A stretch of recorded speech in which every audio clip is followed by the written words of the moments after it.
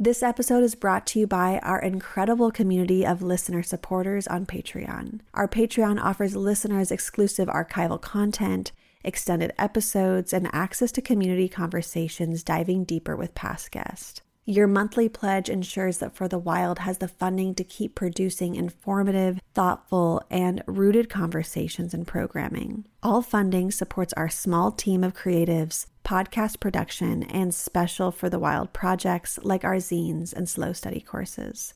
To support us on Patreon, please visit patreon.com/forthewild. Or if you would rather make a one-time donation or recurring donation outside of Patreon, please visit forthewild.world/donate.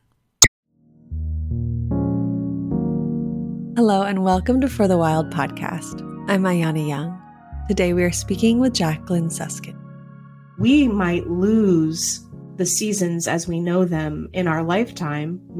That's what's happening, but we won't lose our connection to that rhythmic cycle. And to me, it feels like so necessary for our ability to thrive and survive, even as the earth is shifting under our presence. Jacqueline Suskin is a poet and educator who has composed over 40,000 improvisational poems with her ongoing writing project, Poem Store. Suskin is the author of 8 books, including the forthcoming A Year in Practice, Sounds True, December 2023. With work featured in various publications, including the New York Times, The Atlantic, and the Los Angeles Times.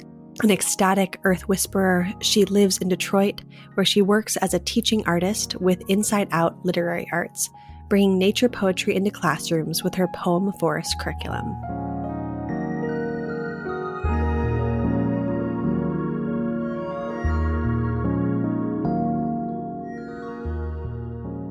Oh, Jacqueline, I'm so happy we made it and that we're here, being able to connect with each other and just hopefully sit in cozy spots and get to slow down and dive in a bit. Yes. Well, gosh, where to begin? This is always the challenge with people I really want to talk to. I think I want to start with really rooting into the themes of your most recent book, A Year in Practice, which offers rituals and poems and meditations for a life guided by the seasons, which I really, really resonate with. So maybe we could begin with a question about how you're feeling into fall right now. Oh, yes. I feel the feeling of fall is really heavy on me in this moment, where I'm a little sick. I'm like entering the season of leaving summer behind, and there's some grief in that. And I think that I'm seeing the horizon of winter and longing for it. So I have to be careful not to skip over the gift of fall and the last big push of the harvest and the gathering energy that comes with fall. But I'm definitely excited to rest this winter. Yes, I am always looking forward to what I've been lovingly calling cuddle season, which is upon us. And I think the slowdown is so necessary for the earth and also for us. Like, we can't go all the time. And as much as I love the fruits of summer, it's just so much. And it's so much to keep up. It's really chaotic. And so when winter rolls around, or the fall transition, knowing that winter is coming, and it's like, okay, there's no more harvesting right now, or very little harvesting. And it's time to go internal and to take stock of our lives and, go into whatever rituals we go into. It's just such a cherished time for me. And it's also heavy. Definitely a lot of tenderness for me too. And yeah, there's actually a quote that I wanted to read from A Year in Practice. And you write, as October arrives, we've regulated a bit more, feeling our way into coolness, deciphering the gifts of the harvest, and finding the fulcrum of the season. This is the month when the cycle of death really sets in, the veil is thin, and the growing world begins to completely shut down. There's still that bright spark in the air as the trees make their closing remarks with dried leaves and bare branches. And so there's still time to revel in the outdoors before the cold comes. end quote. Ah, yeah, I really feel that. And I'm wondering if you have any recommendations or ideas or inspirations for listeners in the Northern Hemisphere as we enter into October and really enter the thick of autumn. Mm.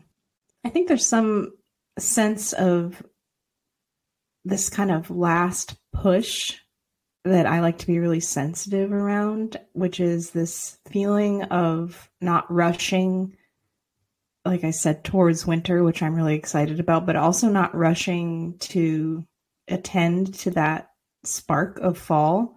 I feel like it can, in a similar way that spring offers this kind of really frantic energy, that fall can kind of get into this like really heightened state, this crisp air and that feeling of sort of like there's so much to do. And it really, I always like to remember to kind of check in with that and use it accordingly. So make sure that I'm choosing wisely kind of what my last push is for and how do I want to intentionally move towards whatever that is. And, you know, in the book, I talk a lot about creative practice and being an artist, but I also think just in general, whatever is happening in our lives in the fall, we get this opportunity to kind of choose where we want to give that last big spark.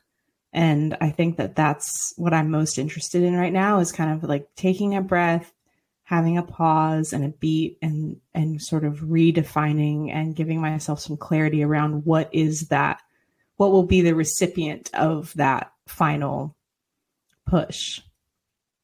When you say recipient of that final push, could you speak a bit more to that?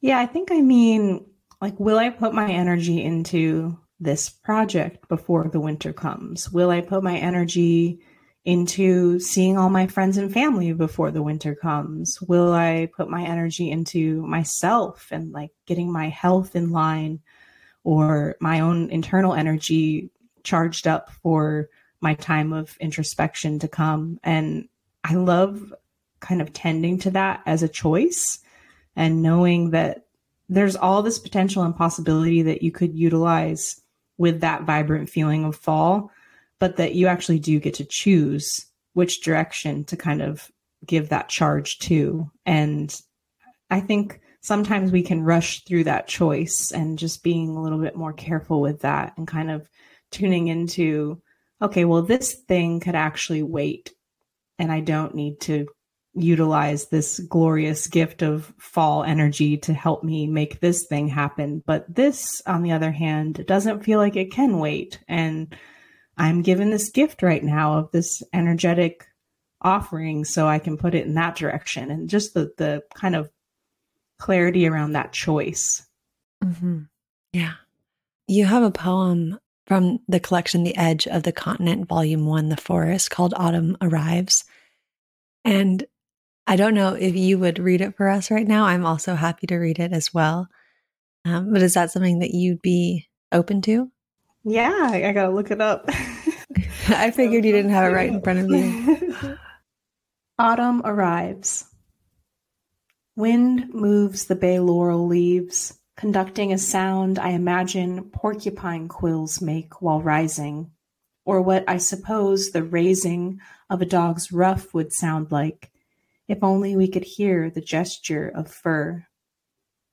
I want to pinpoint the season's shift, if only to celebrate it properly. Which birds stop trilling first? Do certain plants sigh relief? Summer gives its final hours of warmth, saved for late afternoon when I have given up on sun. Suddenly, the sky goes blue with October's brightness.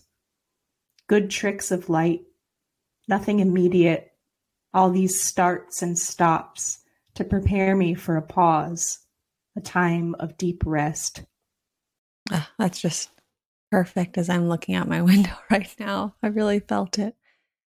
And yeah, I think we so often have trouble with the season shifting because we can't pinpoint the moment of exact transition. You know, it's far more fluid and uncontrollable than that. And so I'm wondering, how can paying attention to the seasons also encourage us to embrace rhythms outside of our own? Right. It's so nuanced. So there's this kind of tuning into the rhythm of whatever the seasonal kind of character is wherever you live. And then I think that that just guides us to kind of know ourselves even more. Like if you start looking at how you specifically respond to the seasons and how they shift and change, then I think you get this great glimpse into yourself. And that's kind of what, like, at the very heart of everything I'm talking about in A Year in Practice is this offering of self-reflection and self-understanding that the earth inherently gives us time for. And I think that that's the kind of rhythm I'm really interested in, is a very personal rhythm. How does your personal spirit connect to the rhythms of the planet? And the seasons are sort of just a built-in guidepost for that. So I think it's just something that I've done so much work around exploring and noticing. And I'm just so interested to see, like, I bet so many other things will come up for other people as they explore this, because everyone's so different. So the seasonal impacts will be different for everyone, especially with just the rhythms of a person's life. And what happened to you as a child during the fall affects how you feel about the fall now. And what happened to you when you were a child was different than what happened to me. So there'll be all these personal takes, but I do think that there's just this kind of almost a standard, like a guidepost built into this seasonal rhythm that I do think works for just on the human level. Mm-hmm. Yeah.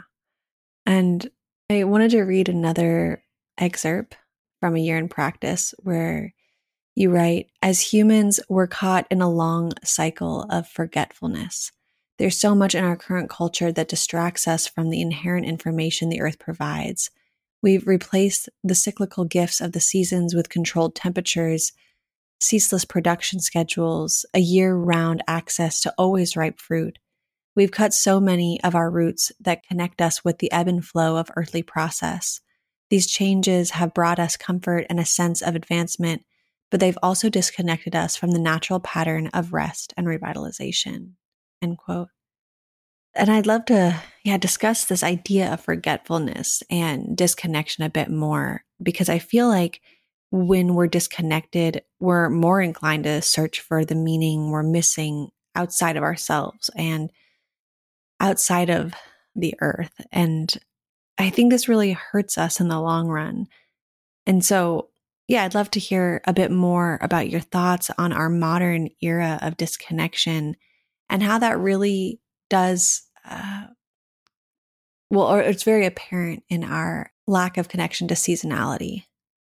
Yeah, I think that that quote that you just read is probably like the heart of the book. The thesis of it is just, if I could give anyone anything through all of my work, all of my poems and everything, is just this sort of ability to remember, like, that the earth exists and that we are the earth and that we are the same as this planet that we're living on. And we forget that connection so often. And I think that means we always are in this position of overlooking these, magical tools that offer us so much insight and inspiration and guidance, but we're just so disconnected from that. And I think that the idea of offering language around that as a writer is sort of just like one step in the process. Like, language is important and it is this great tool, but then there's the whole other aspect of what you find as an individual in this process of, following these rituals or prompts that I offer in this book. And then what does that feel like in your body to remember that you are the earth and that you are actually aligned with the rhythmic quality of the seasons? And I think in that remembering, there's so much to uncover. Like, there's so much that's been concealed by just the framework of our world, and that I just guess as a poet, I'm always examining. I'm just trying to ask folks to examine that with me and figure out, what is there in each season to follow the lead of. There's arrows and guidance, and it's abundant. It's endless. It's an infinite gift the earth gives us constantly. And the seasons, I think, are really just like a very clear cut version of that. And I'm excited for like what we can reap from that, because there's so much that's offered to us just in even just the information that comes in our bodies as the season changes. It's the earth is saying, okay, now do this, like sit down now, or take a rest now, take a break now. And we've forgotten what that guidance sounds like. We've forgotten how to tune into it. And I just think it's so easy for us in certain ways to tune back in if we're given the tools and the opportunity, but also the time and the access. And so then, on the same hand, it's both and it's not easy. There's a lot in the way of it. Yeah, absolutely. And I was thinking about this quote from Climbing Poetry and one of their poems, and it was, the antidote to destruction is creativity. And so when I'm thinking about not so much destruction, but maybe disconnection, maybe creativity is also an antidote to that disconnection, because when we are challenged by whatever it is in our lives that keep us from reconnecting, keep us from having the space to sink in or take heed or shift our schedules. But how can we be creative in these challenging moments to get back to a sense of belonging, of earthly rhythms? And so I guess I'm wondering from you, as how does the earth fuel your creative practices? Well, how do you find your creative practices even amidst all of the noise of modern life and busyness? I think figuring out different ways to keep the earth as the central focus and the muse, it's just really me going outside, finding time to tune into the trees in the park down the street from my house, and finding the trails that I love to go on, and giving myself the time and space to listen. A huge part of it, I think, is that it's just me valuing that time and space that it takes to listen. And I think the quality of what I receive from that will inspire a poem. It inspired this new book. It inspires everything in my life. And I think that the reason why is sort of inherent.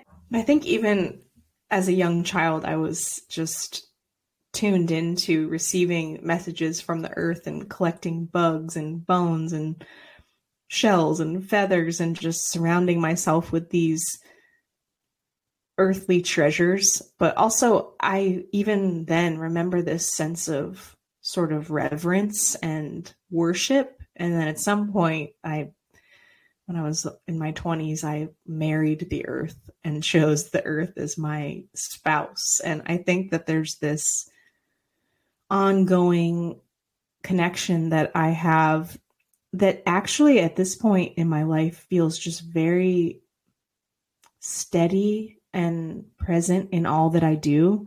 And I think the way that I continue to uphold that connection is really just to be outside or witness someone else in their state of wonder.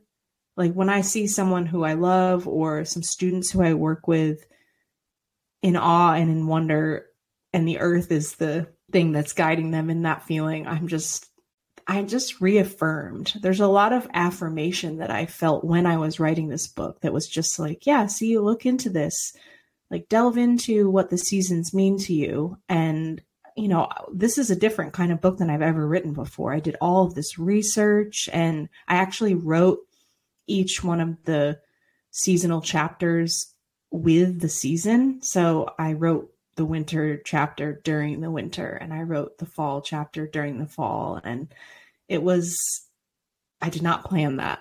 And so sometimes there's just this kind of magic that's inherent with connecting with the earth that gives me this great proof. It's like, oh, well, in case you were curious or wondering whether or not this was potent and real, here's another example of how it is. And here's another symbol or another visitor of animal form or another, beautiful plant that's blooming to send you a message. And I think just allowing myself to continue to freely tune into that and let it inspire me and let my imagination and intuition kind of receive language from all of that to then put into poetry or put into books. It just really continues to be an affirmation that, yeah, this connection it's real, and I'm just a human like everyone else. So I'm very much under the impression that means it's there for everyone.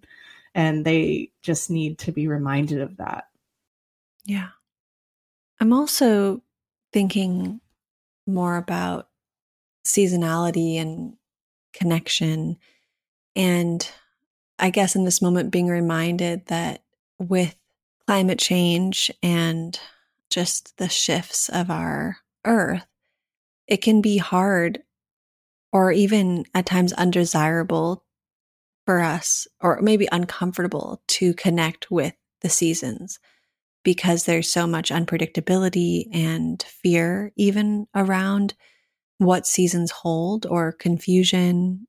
And so I know, you've spoken a lot about regulation, emotional regulation, physical regulation, and I'm trying to imagine or wonder with you of how we continue to strive for emotional and physical regulation, how we stay regulated as the earth tries to regulate through these huge climactic shifts.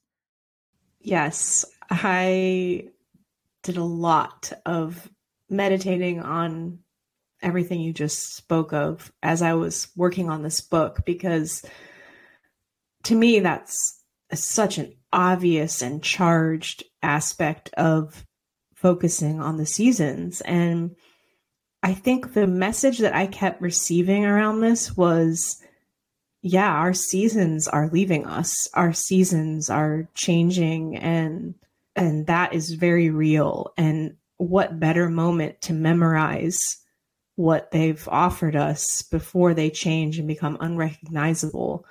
And I do think that there's a great amount of fear and also a deep despair woven into that truth.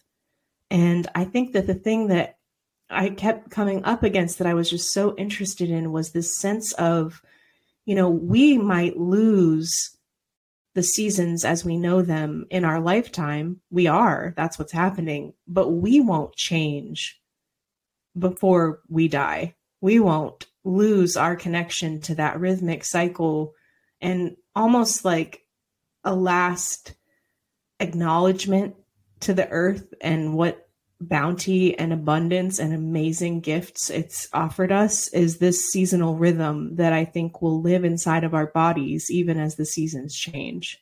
And so as I wrote the book, I thought, okay, this is something that we have to learn now, because when it shifts and changes, we will be left here still needing that rhythm. And to me, it feels like this way of honoring that. And also it feels so necessary for our ability to thrive and survive, even as the earth is shifting under our presence. Mm-hmm. That was really a beautiful response. And it's such a conundrum right now. Like I think about, every season, but for those living in the so-called American West, like fire season, summer season, where maybe for those of us millennials or older, summer used to represent something that was more carefree, maybe, or like I don't know. I think about summer as a child, and I wasn't thinking about fire and smoke and things like that. I was probably thinking about watermelon or, fun, more like fun times. And yeah, sure, I could say, well, I was a kid, but I think, of course, children now are really aware of climate change and the concerns of the earth and their families. And being impacted by forest fires. And so, yeah, I'm really just feeling our humanity and having a lot of compassion for us as we're in this changing world, and we are attempting to change with it, but maybe not sure exactly how or where to change to. And so it's like, no, you can't run from it. This isn't about this isn't about an exodus from place. This is something much more internal, because the climate has been changed. I don't know what's going to happen. I don't know. I don't really believe anybody does. And so what can we do inside of ourselves to find rhythm and seasonality even, or can like attach to something that feels steady even when everything around us feels unstable. And I think we actually really need that steadiness to survive these changes, and to care for each other and to remain or try to find tenderness and compassion and gentleness with each other. Like, we need to find some type of regulation in the chaos. Yeah, I mean, I feel very much that's exactly how I feel about it, is this sense of almost like in the grieving and in the understanding of what we're losing with the earth, almost as this, I like to think of the earth as, my beloved or my spouse, but also like my family member. And I had a conversation with a friend last summer that was like, yeah, you wouldn't want to walk away from your family member who is dying. You would sit with them and hold them and look at them and take them in, and also think about how they got to this point and memorize whatever you could about what they'd offered you. And I think that that's how it feels to me, is this sense of memorizing the earth's offerings and making sure that while I'm alive, that they live through me, and I live in accordance to that. And also, showing respect and celebrating that. And then maybe even to the extent that I write it all down and offer it to other people so that other generations have the opportunity to remember it as well. Because if it's not there for them, that doesn't mean that it's not teaching them something still. And I just think that there's a lot in that. There's a lot in that. Yes, we are watching the climate change. We are watching this, and the grief is real. But also, that doesn't mean we should turn away from it and forget what it's offering us. And I love that you said that, there's nowhere to run away to. I actually have a poem that I would like to read that brought up for me. That Yes, please. This is from a new book of poems that isn't published yet. And I think a lot of them are kind of circling around what we're talking about right now. Run away. There is nowhere to get to, no away from, and no escape. We've reached the limit of our atlas. Even if you move to a place that seems separate and safe, from crowded city to open coastline, from dry desert to wet forest, someone will say, cut it all down to widen the road. Well, we got here on that road. So stop going or keep going, but we are going under. This isn't a trick of human language. It's truth ringing its gorgeous bell, and we are sitting on our islands surrounded by fire, unable to ignore its toll.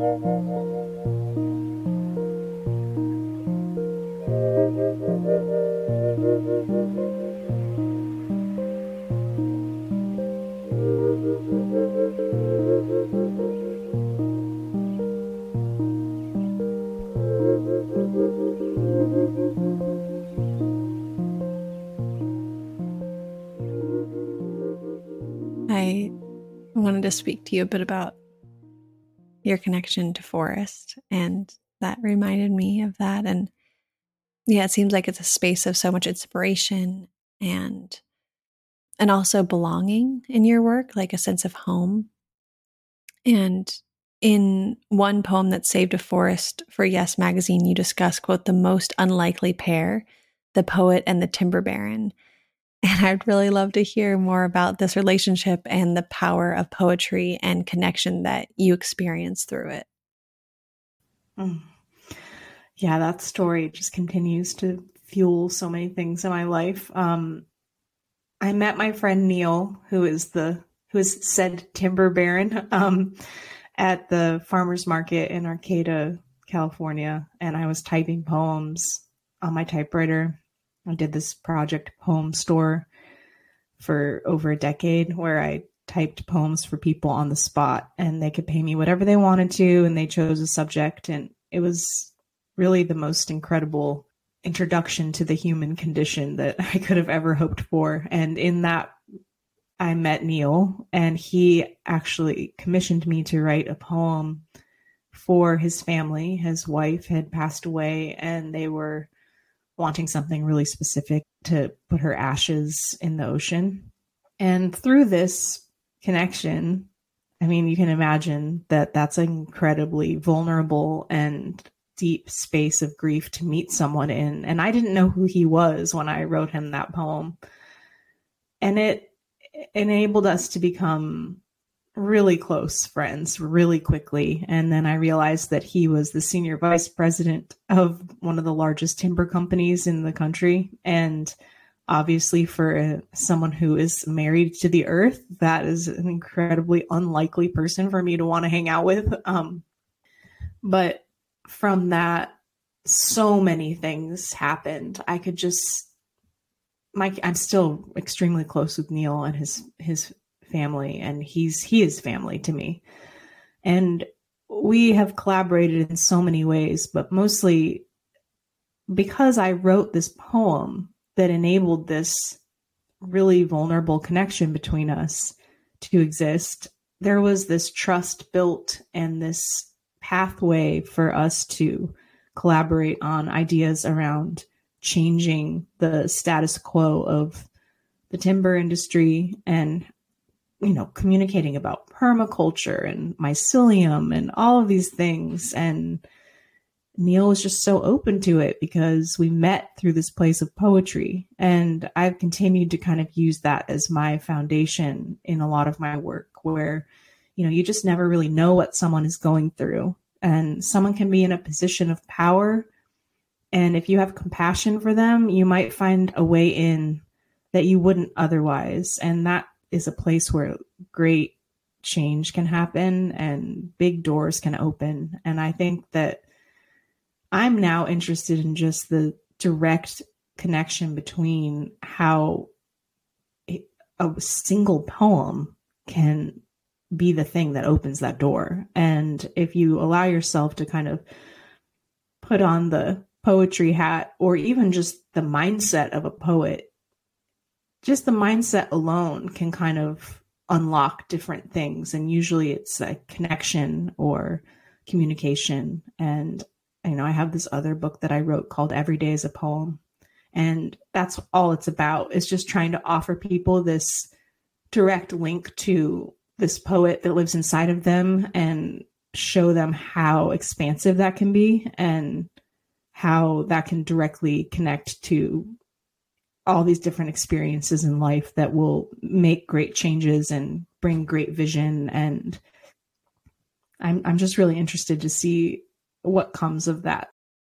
Yeah, I hear you. And I have been working on a campaign up in Alaska around protecting some really incredible salmon rivers. And during this time of community organizing, I have been hanging out with and befriending unlikely friends, I guess, in a similar way of what you're speaking to. finding the humanity and the connection between us all, even if we think the other person's the enemy. And it's really fascinating. And I wonder, what are we getting at from holding our righteousness? It's hard because in one way I want to say, no, we need to hold boundaries.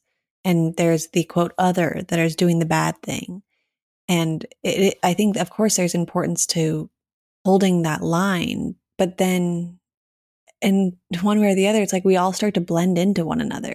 And it's like, where are the lines? And what is this doing? Like, is this separation supporting reconnection, which is what we need to heal and be in right relationship with each other in the earth?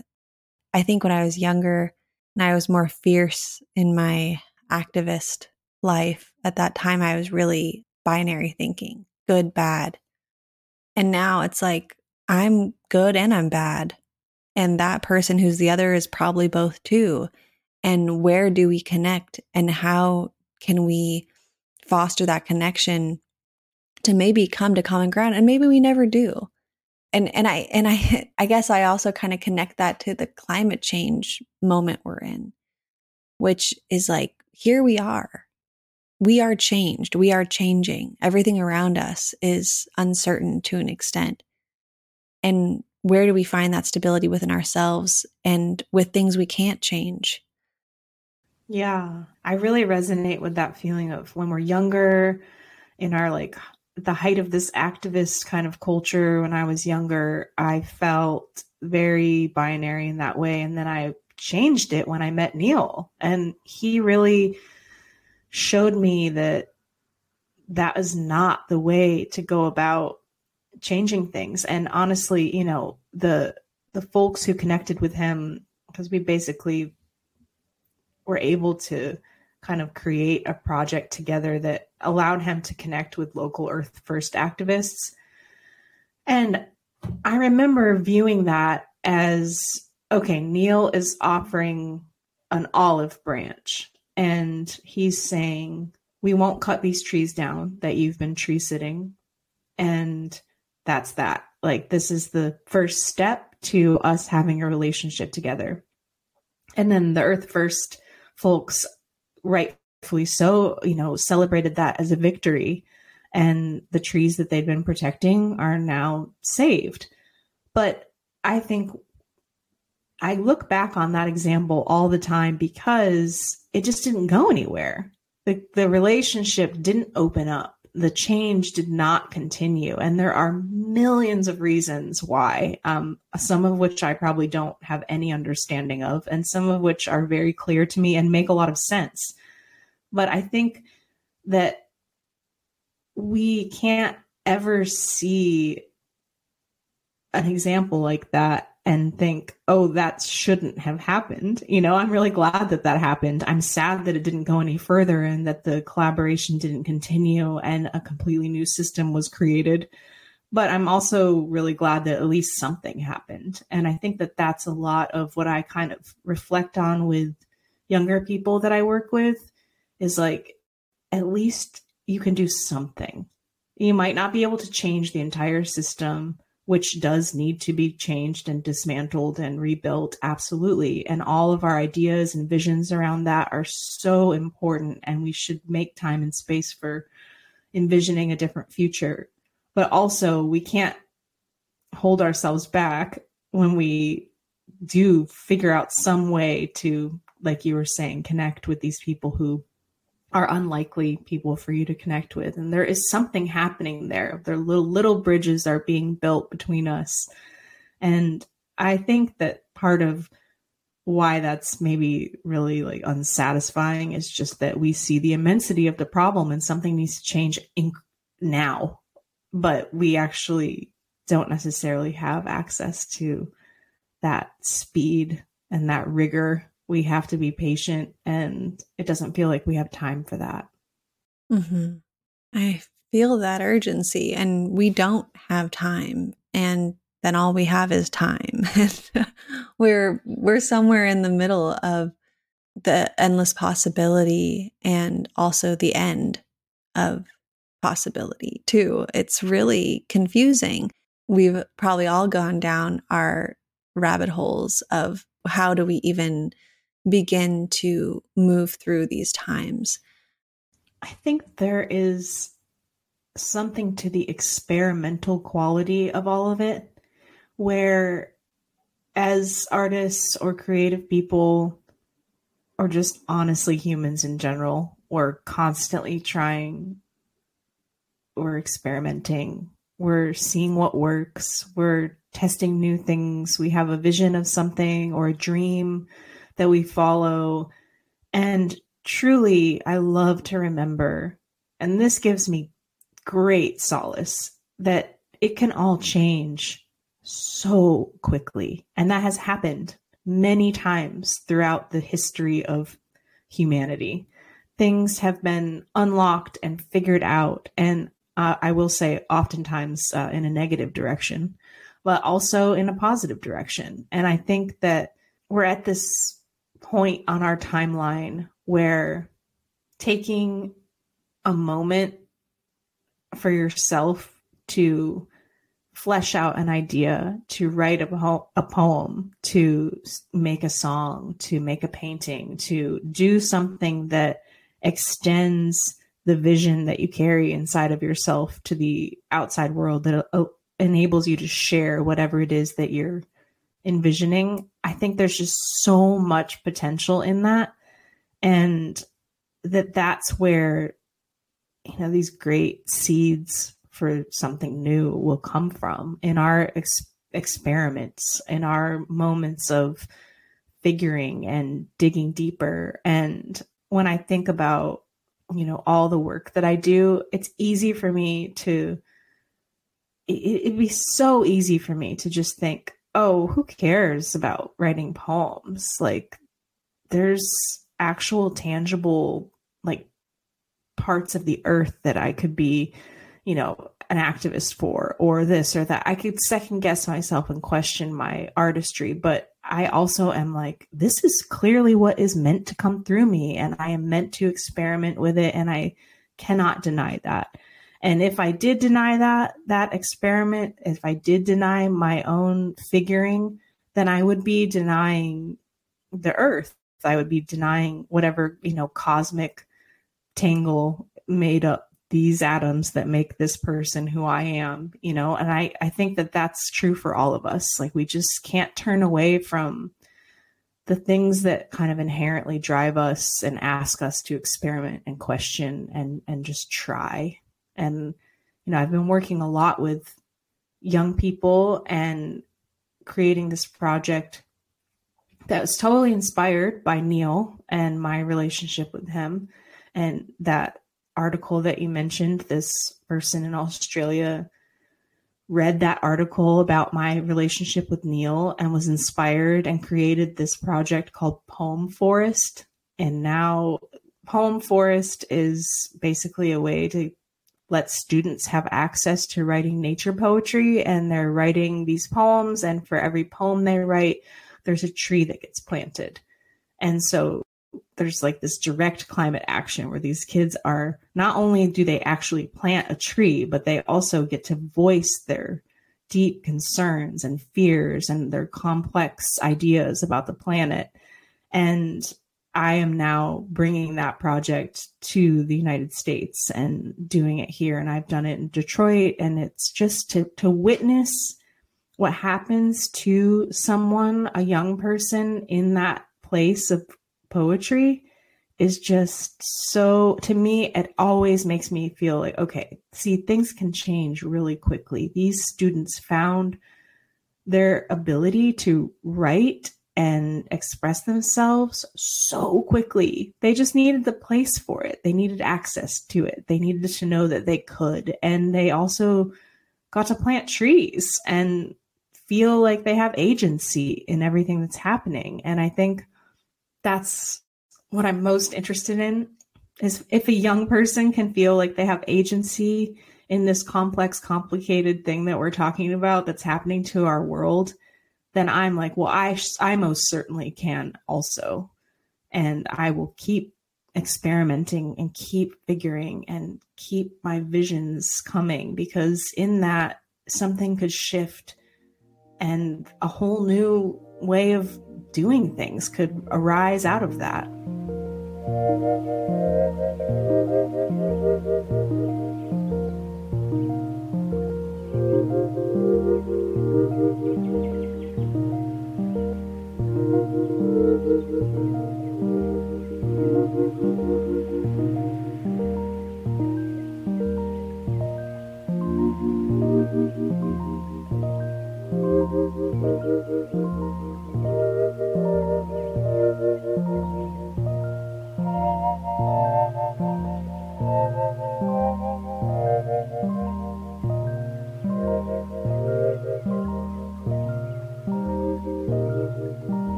I want to explore more of what your hope for young people is, especially as they are growing up in a time of so much noise and distraction and fear mongering and probably confusion about what their future will look like or could look like. When you're working on your projects with them, like, yeah, what is your hope for them and what is the feedback you get? I think my hope is that they too will receive the messages that the earth is offering, and that guidance will be restorative for them and show them sort of this endless potential and possibility that exists, even though the future is so unclear and scary. And I think seeing them connect to the earth and seeing how inherent that connection is, it gives me hope. And then I think also it gives them hope. They're like, oh, right, I'm part of this greater cosmic whirlwind. And although the future is so unclear, the earth is just, I have a lot of poems that kind of contain this sentiment that the earth will survive us all. And I think that having young people connect to the planet and recognizing that they are the planet. I do a lot of work with just this idea of them being nature, that they are nature. They're not separate from it. They are it. And watching them kind of revel in that, I think it gives them some sense of infinity, just this like ongoing glorious story of whatever it is that life is doing, and that they are part of that. And yes, there is despair and darkness included, but that's not all there is. And that there's more than we could even possibly understand. We don't understand it all. And watching them kind of grapple with that and explore that shows me that they have the ability to continue the experiment. They're interested enough, they're excited enough, and they just need the space and time to do that exploration. Mm-hmm. Yeah, I'm really grateful that you're doing that work. And I think that kids are growing up in a really different world. And I mean, so did I, from my parents and grandparents. And maybe this is what every generation thinks about the generation below them. Like, oh my gosh, the world is so different. What's going to happen and how are they going to navigate through these times? But between the internet and AI and living in these fantasy worlds while the real world is escaping us so quickly. Yeah, I guess one of my hopes for those of us that are coming up is finding time to be in the real world and not forgetting that it exists out there. And that if we don't pay attention to the real world, there will be very little of that autonomous nature around, which is really the basis of our existence. I don't consider myself to be an immensely idealistic person or an uber positive person, but I do really enjoy balancing hope and hopelessness at the same time. And I like to do that in my work. And I really like to do that in the classroom, and not just feed these kids some sort of, idealistic version of a future that doesn't exist for them, but actually kind of connecting with the earth and letting the earth be the main muse and guide in our conversations sort of allows for what I think to be a practice in memory, and them memorizing the planet and also learning to care for it, and learning that they already do care for it, and that the earth is very much alive and well in them, and their ability to connect to it is fast. It's right there under the surface. When they recognize the reciprocity that exists between them and the trees, when they recognize how good it feels to offer up their gratitude for everything that the planet offers them, I can see them click into the importance of that. And maybe that will end up in the future just being something that supports their grief over the planet. It supports their grief in what they've lost. And I know I already feel that grief, and I have the ability to understand it and name it. But if they don't have the chance to even connect to what the earth was and is, then they won't be able to grieve it fully. And that sort of is a rebuttal, is like something that comes up against this like plastic world that we're like, yeah, maybe we will be living in this very detached, veneered position, this place of 3D printing and all these things that you're talking about. But hopefully there will be a memory. There will be a place for that grief, that these kids will even be, introduced to what was. I just really, I can't help but think that that's what's important in this sense of remembering that the earth exists, is this, yeah, even if there's no way for us to combat it on this sort of like historian's touch, but also just in the world of grief. Like if we can remember the history of the planet, then the immensity of our grief will make more sense to us in the future or something. And maybe like offer us some sense of clarity around why we are grieving so deeply. Because I think that's a big thing, is I think people feel the grief for the loss of this planet and everything that's happened to it so far without even knowing it. They feel it, but their connection to it or their clarity around it, they just haven't been given the time or the space or the accessibility to know what that even is. Oh, Jacqueline, I love where this has been and where we're going into this like abyss of just abyss. I'll just call it the abyss. I feel like I live in this abyss, and then I'm like, okay, now I need to go get back to an email, or I need to go on a walk, or I need to get out of the abyss, and because I know I'll return whenever I have a moment, throughout the days. And yeah, I'd love to continue, and so I hope we can have a follow-up conversation, because this has been really comforting, I think, to have a friend in this, like have somebody just to be in the abyss with for a moment, and yeah, and then come back to the present of life things. So thanks for your time, and yeah, I hope we get to continue this. Yeah, me too. I want to leave you with a poem, if that's okay. Yes, please. I mentioned it earlier. It's called "To Watch the Earth Die."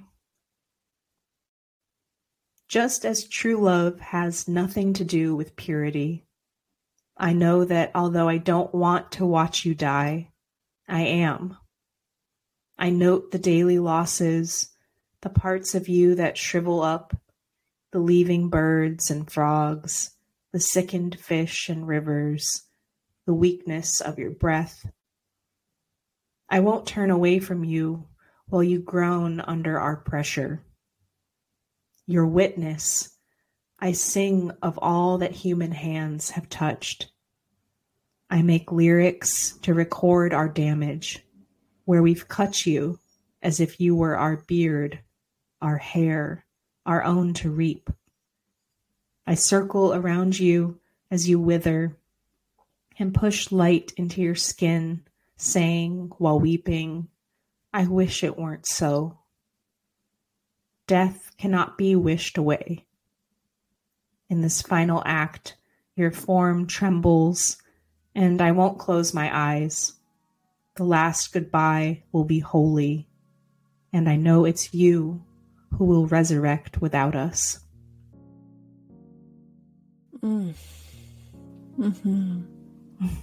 Yeah, may it be holy. Mm-hmm. May it be divine. Thank you. That really settled me. Like, okay. Oh, yeah.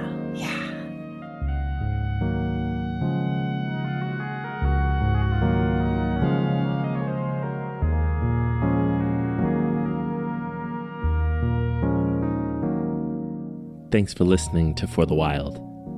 The music in today's episode is by Greenhouse, with special thanks to Leaving Records. For the Wild is created by Ayana Young, Erica Ekram, Julia Jackson, Jackson Krupp, Jose Alejandro Rivera, and Evan Tenenbaum.